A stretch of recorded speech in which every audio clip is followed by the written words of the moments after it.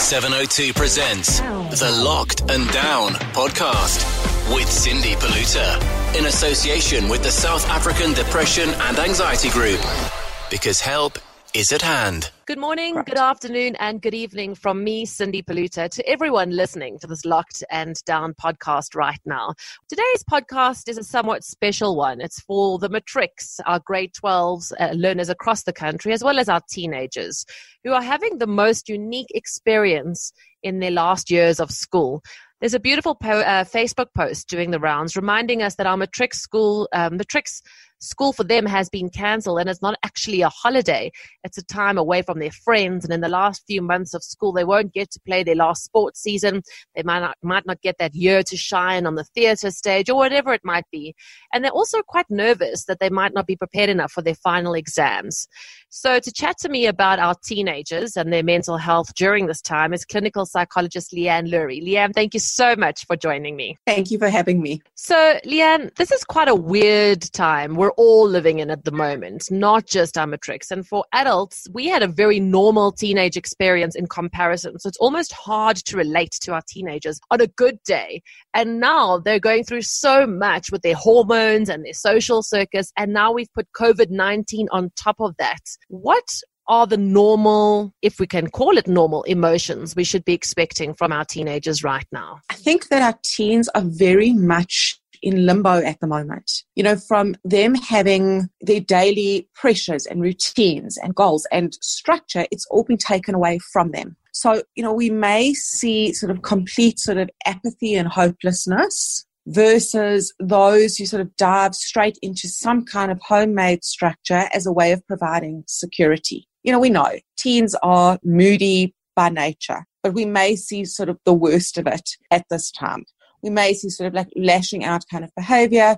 They may feel, you know, this is completely unfair, that you don't get it, that no one understands them. And so as much as our first sort of instinct may be to sort of enforce the rules and put it in place, I think right now they are needing us to pander to them and provide a little bit of softness and understanding. And it can be quite hard to be soft and understanding when you've got these teenagers who, gosh, I think of myself as a teenager, and I was quite moody, although I claim not to be, but my mother will tell you that I was 100% moody. And lashing out is quite a natural, almost instinct, because, you know, it's the same with children. You can't find the vocab. So that anger, and to almost, you know, try and just almost be understanding. Is that what you're saying, of their anger at the moment? I think be understanding and to contextualize it. They must be feeling incredibly helpless at the moment, and as if, you know, the rug has been ripped out from underneath them. There were so many things that they were looking forward to, so many hallmarks, for example, you know, of a matric year that they no longer have, you know, as it is. Next year for them is something that is quite uncertain, and now they're not even sure whether those things can even happen. And so on some level, they're living in a traumatized sort of like state. And a traumatized state is something very hectic to be experiencing, especially at such a young age, because that really can shift your mental capabilities and your coping mechanisms for the rest of your life. So as parents, how do we, or as those living with teenagers, because maybe not everybody's necessarily a parent, you could be a grandparent of a teenager, how are we helping them through, like, what should we be doing to help cushion them at the moment? So, you know, essentially, I guess we have to provide a balance between what's expected of them versus actually like letting them off the hook. So it's important that you allow them to have duvet days, you know, as we like to call them, where they're not expected to do anything. They're not expected to get up and do the homework, where they are allowed to connect via social media with their friends, where they are allowed to be a little bit moody. And then at the same time, also have days where there are expectations in place, because at the end of the day, they do have to get through their school year. They do have to pass. And I think that, you know, for many teens, they may throw their hands up and go, but what's the point? You know, none of us know when this is going to end. I don't know when my life is going to return to normal. And so for them, it's about explaining, well, you know, where we can maintain some kind of normality, let's try and put it in place. Yeah, it's quite a hard one because, yes, there is a level of expectation for them to do some work, etc., but almost it's quite difficult now because the things that you wanted to take away from them, well, you know, if you don't do your homework, I won't let you go to the movies, or if you don't do your homework, I won't let you go see your friends. And we can't put a matric in a naughty corner, so we're almost stuck. Absolutely. And I think it's really really important for parents to remember. Do not use a threat of taking away their phones or their laptops or their iPads, as a potential punishment. It's important to remember that social connection for your teens is incredibly important. And we know the impact of isolation on a developing brain. We know the impact that it has on your mental health and wellness. And so their phones right now are their only access to the outside world. It's their only way to feel that they're not entirely missing out on the connection with their friends. Because remember, their friends are their support system. Yeah. Well, that's exactly it. Sometimes you can write messages on WhatsApp or whatever, and it can be taken so wrong in terms of tone. And this is just as adults, as everybody in general in society. And at this age where you're so vulnerable, you almost have to be so careful about what you do and don't read if you're a teenager, and how stuff can be misinterpreted. And now you're in isolation and somebody maybe starts, ignoring you. Now you've got to deal with that on top of everything else. Absolutely. And I think your imagination can certainly run wild. And so maybe as parents, it's also about putting things in place that teach the skills of mindfulness. So if your friend doesn't reply to you immediately, can you generate alternatives in your mind? Can you say to yourself, okay, right, maybe their phone is plugged in upstairs. Maybe they're busy with something else. Maybe they saw your message and they were called away to do something. It doesn't mean that you've suddenly suffered all-out rejection, but it does mean you need to sort of hold what you're feeling without necessarily doing something impulsive like typing out a rude message back and then sort of suffering the social consequences without necessarily being able to see the person in the flesh and actually fix the situation. And now, obviously, with coming up to matric exams, we're already in April, and normally prelims come around about May time, and then you've got finals, and there's a lot of work from the teacher's side and being at school that goes into those final exams. So this could actually be a very anxious time, not only for the students, but also for the parents. So how are we managing, if I'm in matric, how should I be managing my anxiety? And if I'm a parent, how should I be managing my child's anxiety around writing matric? So I think as a parent, you obviously have to make yourself as available as possible. I mean, we all understand you do still have, your work obligations and you're going to be working remotely as well, but your kids need you most importantly. And so I think it's important that you make yourself familiar, with your teens' work in terms of what's expected of them.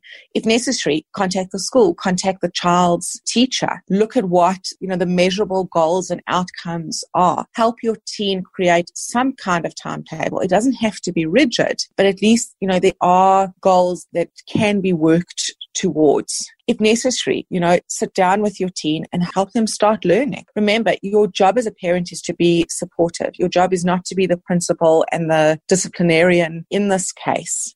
But, at the same time, you have to help your teen get through this time sort of as unscathed as possible and with as much support, love, and understanding as possible. It really is a very hectic time. And what tips would you be giving matrics who might be listening or teenagers who might be listening to this podcast? So, as teenagers, it's important to remember that you are by nature impulsive. You are going to want to break the rules and take risks and do what you can to connect with the people that, form part of your everyday life. And right now, what we're asking you to do goes against your nature. We're asking you to pause, to sit still, to be mindful of the well-being of yourself and others. And we have the greatest empathy for you in, expecting you to sit in isolation and to be motivated and to get through everything. I think we have to believe that this too shall pass, and we want you to be in the best mental and physical space when school does resume and the pressure is put on again. So right now, while lockdown is not in your control, being able to both rest and take important time out and also get some of the work done, that's in your control. No one's judging you if the quality of your work is not as good as it usually is. I think right now it's more about the effort that you're putting in so that you also know that when you get back to school, you won't feel like you're drowning. You'll feel that at least you've put some things in place that create some kind of lifeline. And also, if you're not coping, to reach out to organizations like SADAG to explain to your parents that you're not managing. Because at the end of the day, we want you healthy and alive at the end of this. And that if things aren't working out, remember that school's always going to be there, but you only have one life to live. Wow. For those who might be, a friend, a sister, a brother, or auntie, or uncle, or grandparent who might see what are the telltale signs of somebody who might be feeling overwhelmed and actually just isn't reaching out for help, how can we tell?